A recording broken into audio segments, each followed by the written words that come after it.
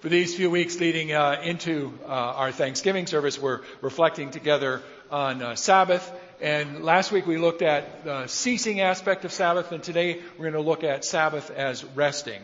And we're going to read together from Exodus chapter 20 and then also from Matthew chapter 11. As we prepare to hear God's word, let's pray together.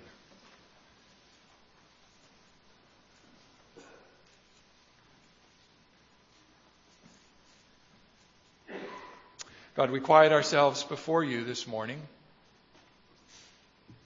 We want to hear from you and from your word. For we know that it gives direction to our lives, a direction that leads to life, a direction that leads to fullness, and it gives us a direction that leads us to be all that you want us to be. In Jesus Christ, in whose name we pray. Amen. Exodus chapter 20, verse 8. Remember the Sabbath day by keeping it holy.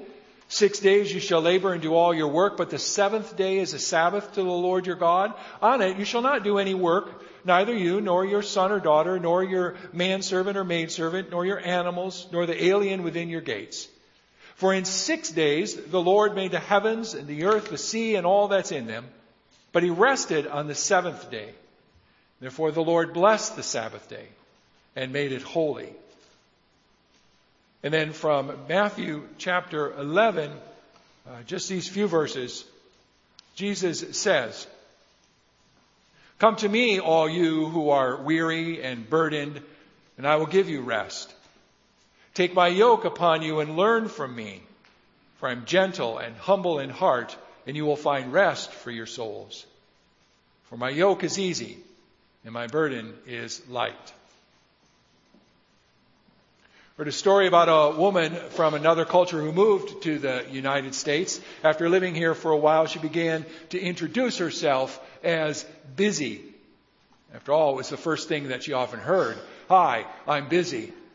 She figured this was part of the traditional greeting. Maybe that's why Jesus offered his invitation. "Come to me, all you who are weary and burdened, and I will give you rest." Many of us define ourselves by our busyness.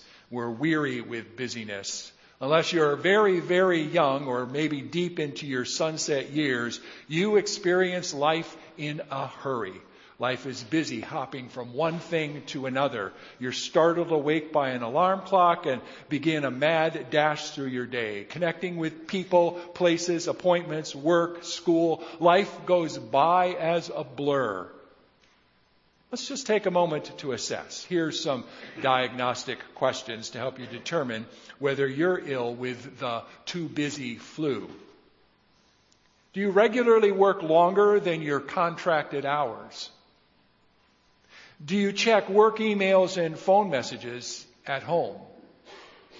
Have you already checked them in the little time you've been here at worship?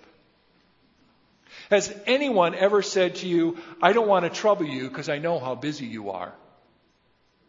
Do your family or friends complain about not getting time with you? Do you often feel tired during the day, or do you find your neck and shoulders aching? Do you often exceed the speed limit while driving? Do you pray with your children regularly, or do you have enough time to pray? Do you have a hobby in which you're actively involved?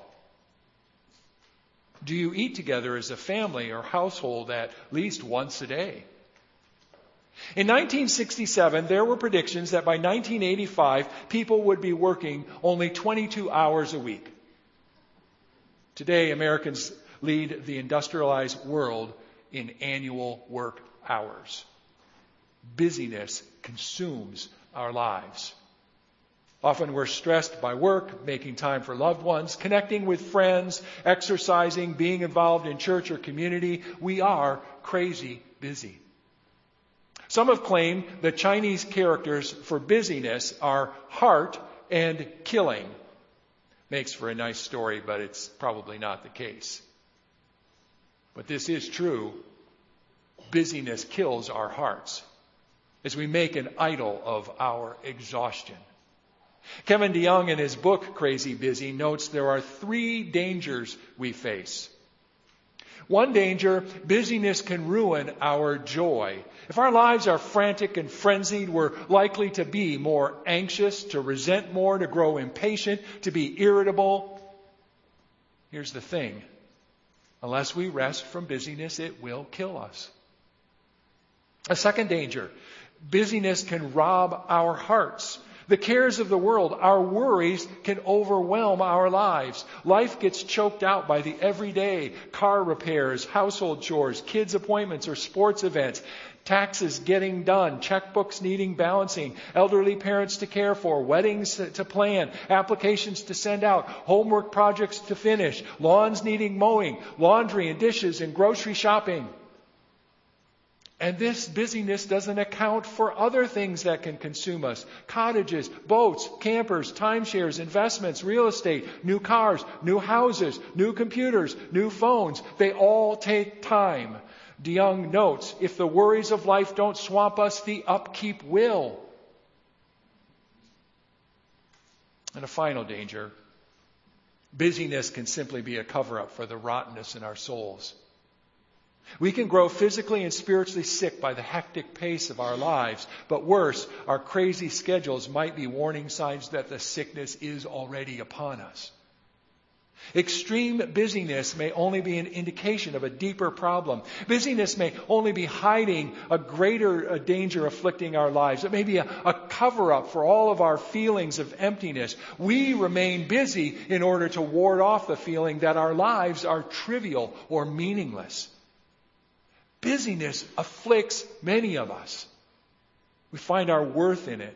We use busyness to escape. We get busy chasing all the wrong stuff. Dorothy Bass, who wrote about Sabbath in her book, Receiving the Day, writes about the gift of time. She says, we forget how to luxuriate in time that is not filled with tasks. We delude ourselves into believing that if we can just get everything done, if we can only tie up all the loose ends, if we can even once get ahead of the crush, we will prove our worth and establish ourselves in safety. In sum, we believe that we are human doings, not human beings. Intentionally or unintentionally, we fill our days rushing to do. We can be crazy busy. And our Creator God invites us to rest. In fact, God commands us to rest. Remember the Sabbath day by keeping it holy. 6 days you shall labor and do all your work, but the 7th day is a Sabbath to the Lord your God. On it you shall not do any work. Rest is so essential for our lives that God leaves nothing to chance. Remember the Sabbath. That word, Sabbath, not only means cease or stop, as we noted last week, it also means rest. We cease our work so that we discover rest for our bodies, our minds, our emotions, our spirits. We rest to be human. God calls us to rest just as God rested. For in 6 days the Lord made the heavens and the earth, the sea, and all that's in them, but He rested on the 7th day. Therefore the Lord blessed the Sabbath day and made it holy. Early in the book of Genesis, the account of creation ends with God resting on the 7th day. By the 7th day, God had finished the work He had been doing, so on the 7th day He rested from all His work. God didn't do this because He was tired. It seems more likely that God stopped simply to delight in His work. As someone once noted, maybe our vision of God resting should include God kicking back in a lounge chair enjoying a microbrew. Creation reaches its high point with God resting. Walter Brueggemann puts it like this: God did not show up to do more. God absented God's self from the office. God did not come and check on creation in anxiety to be sure it was all working. God has complete confidence in the fruit-bearing, blessing-generating processes of creation that have been instituted. Sabbath, a time of resting, is the last thing God created. We may think of rest as emptiness.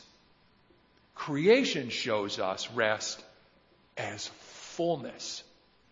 God rested in the fullness of the creation he had just made, the creation that was surrounding him. Sabbath then is a sort of paradise. When we rest, we enter into that place and time in which we recognize that we are with the Creator in his creation. That a Sabbath rest is a time to remember that God is our creator and provider. Sabbath is a time for us to accept that we are humans created by God. We are God's very own. Sabbath reminds us whose we are and who we are.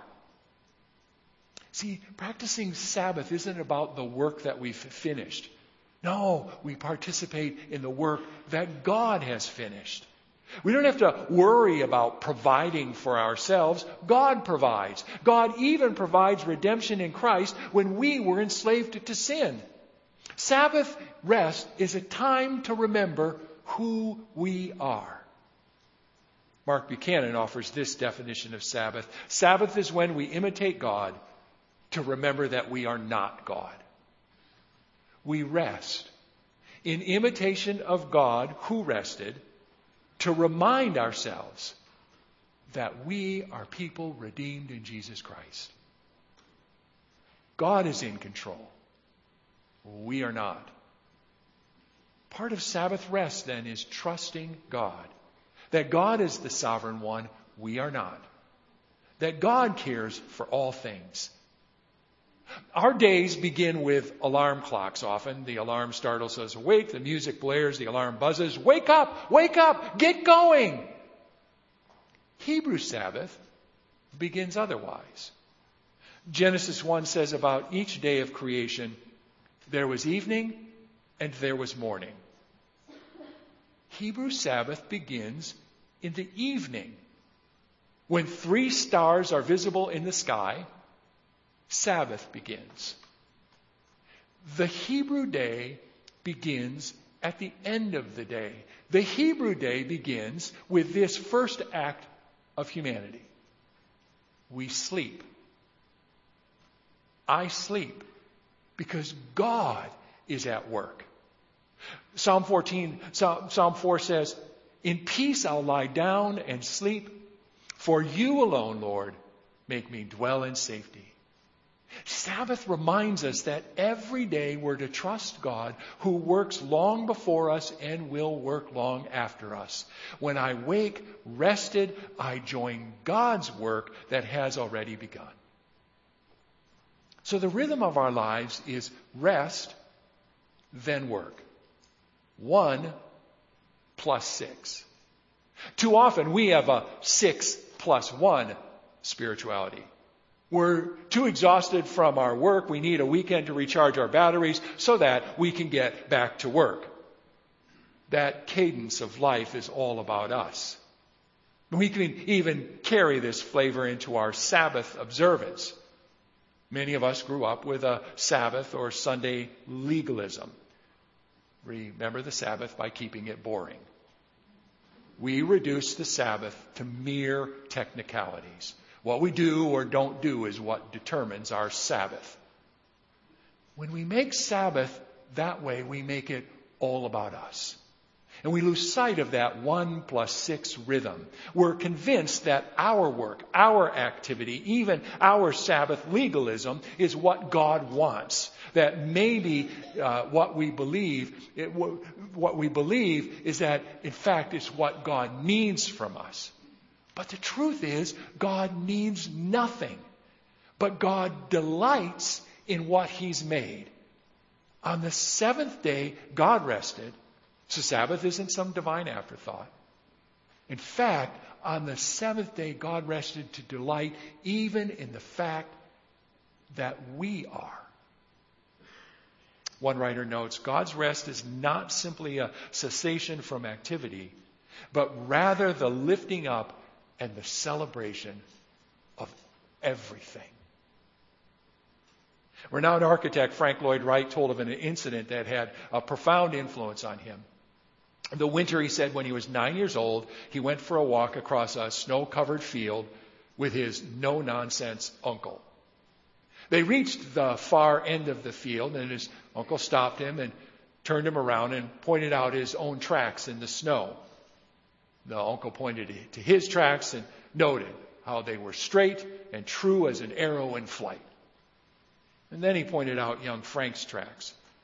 And he said, notice how your tracks wander aimlessly from fence to cattle to the woods and back again.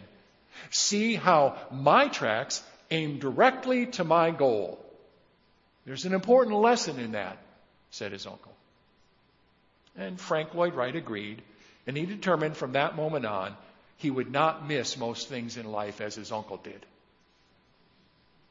Remember, the Sabbath is not holding to a set of rules that restricts life. No, Sabbath points us back, as God did, to the creation God has made. Sabbath points to our redemption in Jesus Christ. We are created by God and made new in Christ. And so God invites us to rest in Him, to trust God who gives us sleep at night so that we'll wake in the new day in order to join God in His work. We can enter a day of Sabbath rest, fully confident that we live our lives in God's gracious provision.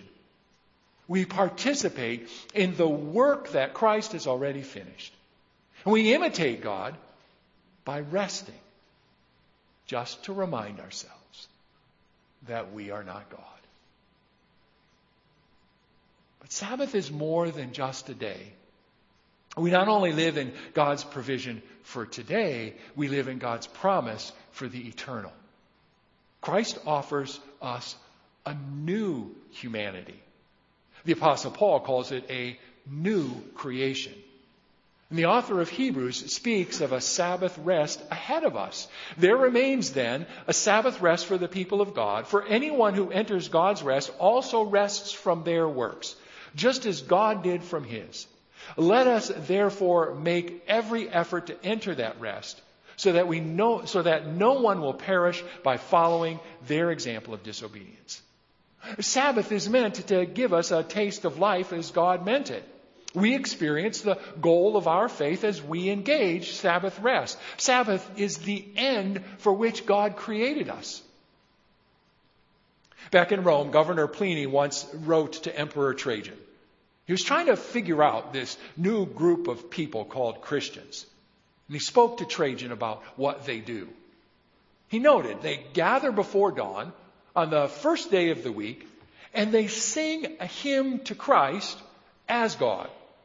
Pliny noticed that Christians exhibited a joy that he had never seen before in any other people. Their focus was bearing witness to this new thing that had come. And they began their weeks with one thing in mind, worshiping the one who makes all things new. There's this story in the Gospel of Luke. It's a story about Jesus making a visit to the home of Martha and Mary. Mark Buchanan calls this story an acted out parable of Jesus' invitation. Come to me, all you who are weary and burdened, and I will give you rest. Take my yoke upon you and learn from me, for I'm gentle and humble in heart, and you'll find rest for your souls. Maybe you remember the story. Jesus and his disciples are traveling along, and Martha invites them to come into her home for some hospitality. Mary was there too, and she sat at Jesus' feet listening to him. But Martha was busy preparing. Luke says, Martha was distracted by all the preparations that had to be made. And Martha was upset at Mary. She complained to Jesus about having to do all the work. If Jesus cared, he'd tell Mary to help. And Jesus replied, Martha, Martha, you're worried and upset about many things, but only one thing is needed.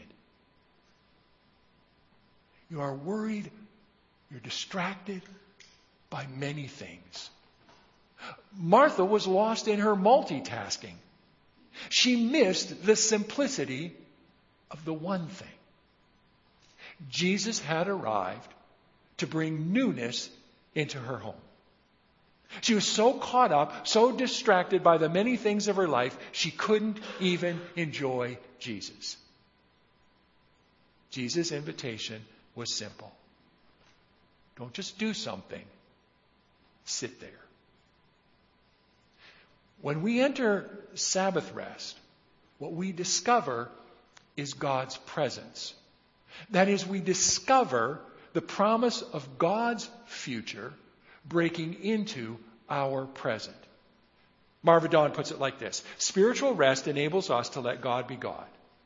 When we cease from all our labors to control or to understand, there is time in our space for the eternal.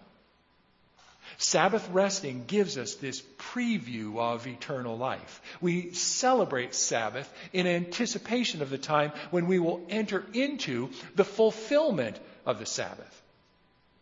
Marva Dawn describes how the Advent season is an especially strong expression of this anticipation for her.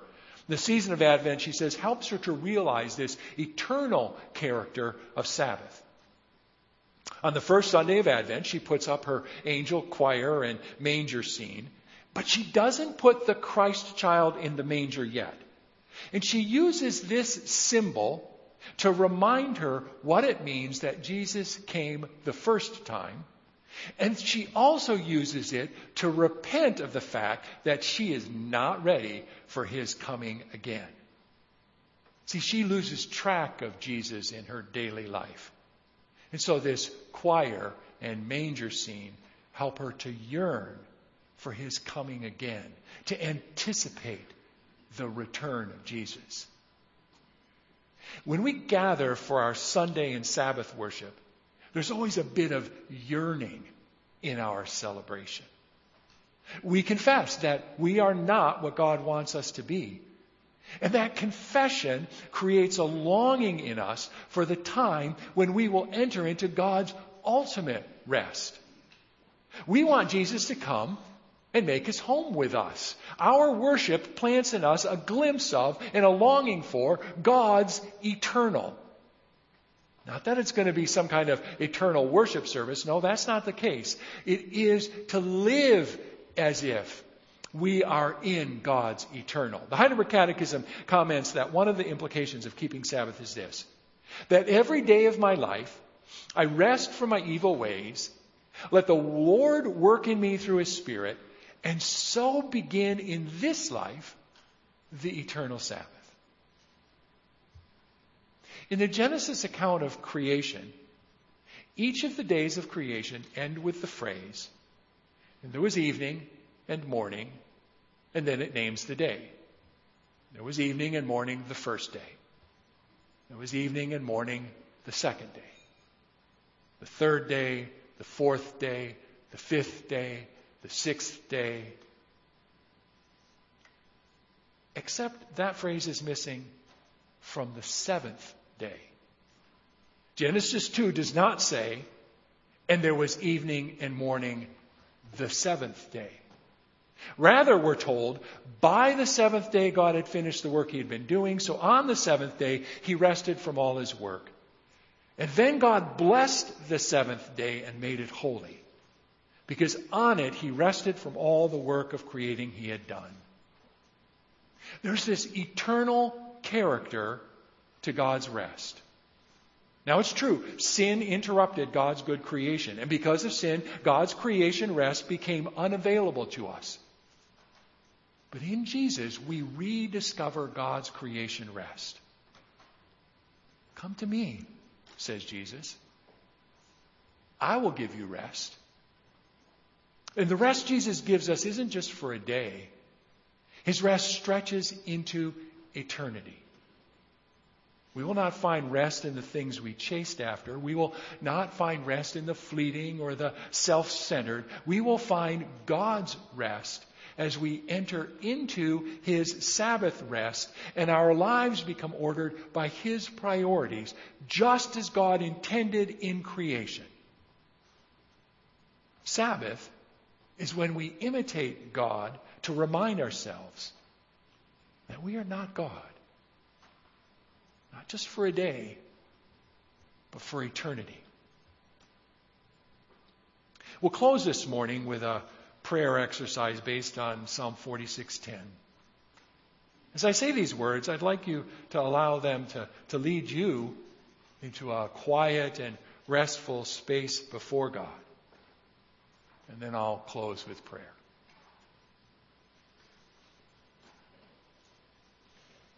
Quiet yourselves in God's presence and hear these words. Be still and know that I am God.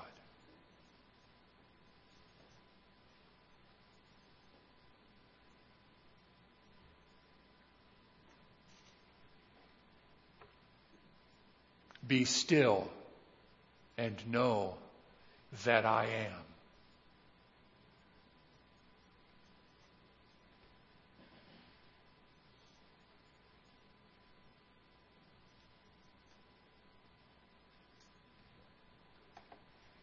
Be still and know.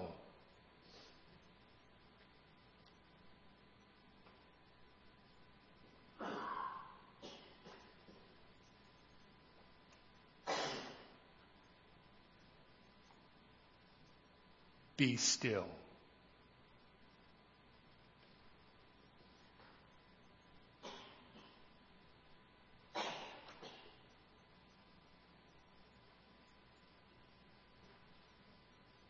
Be.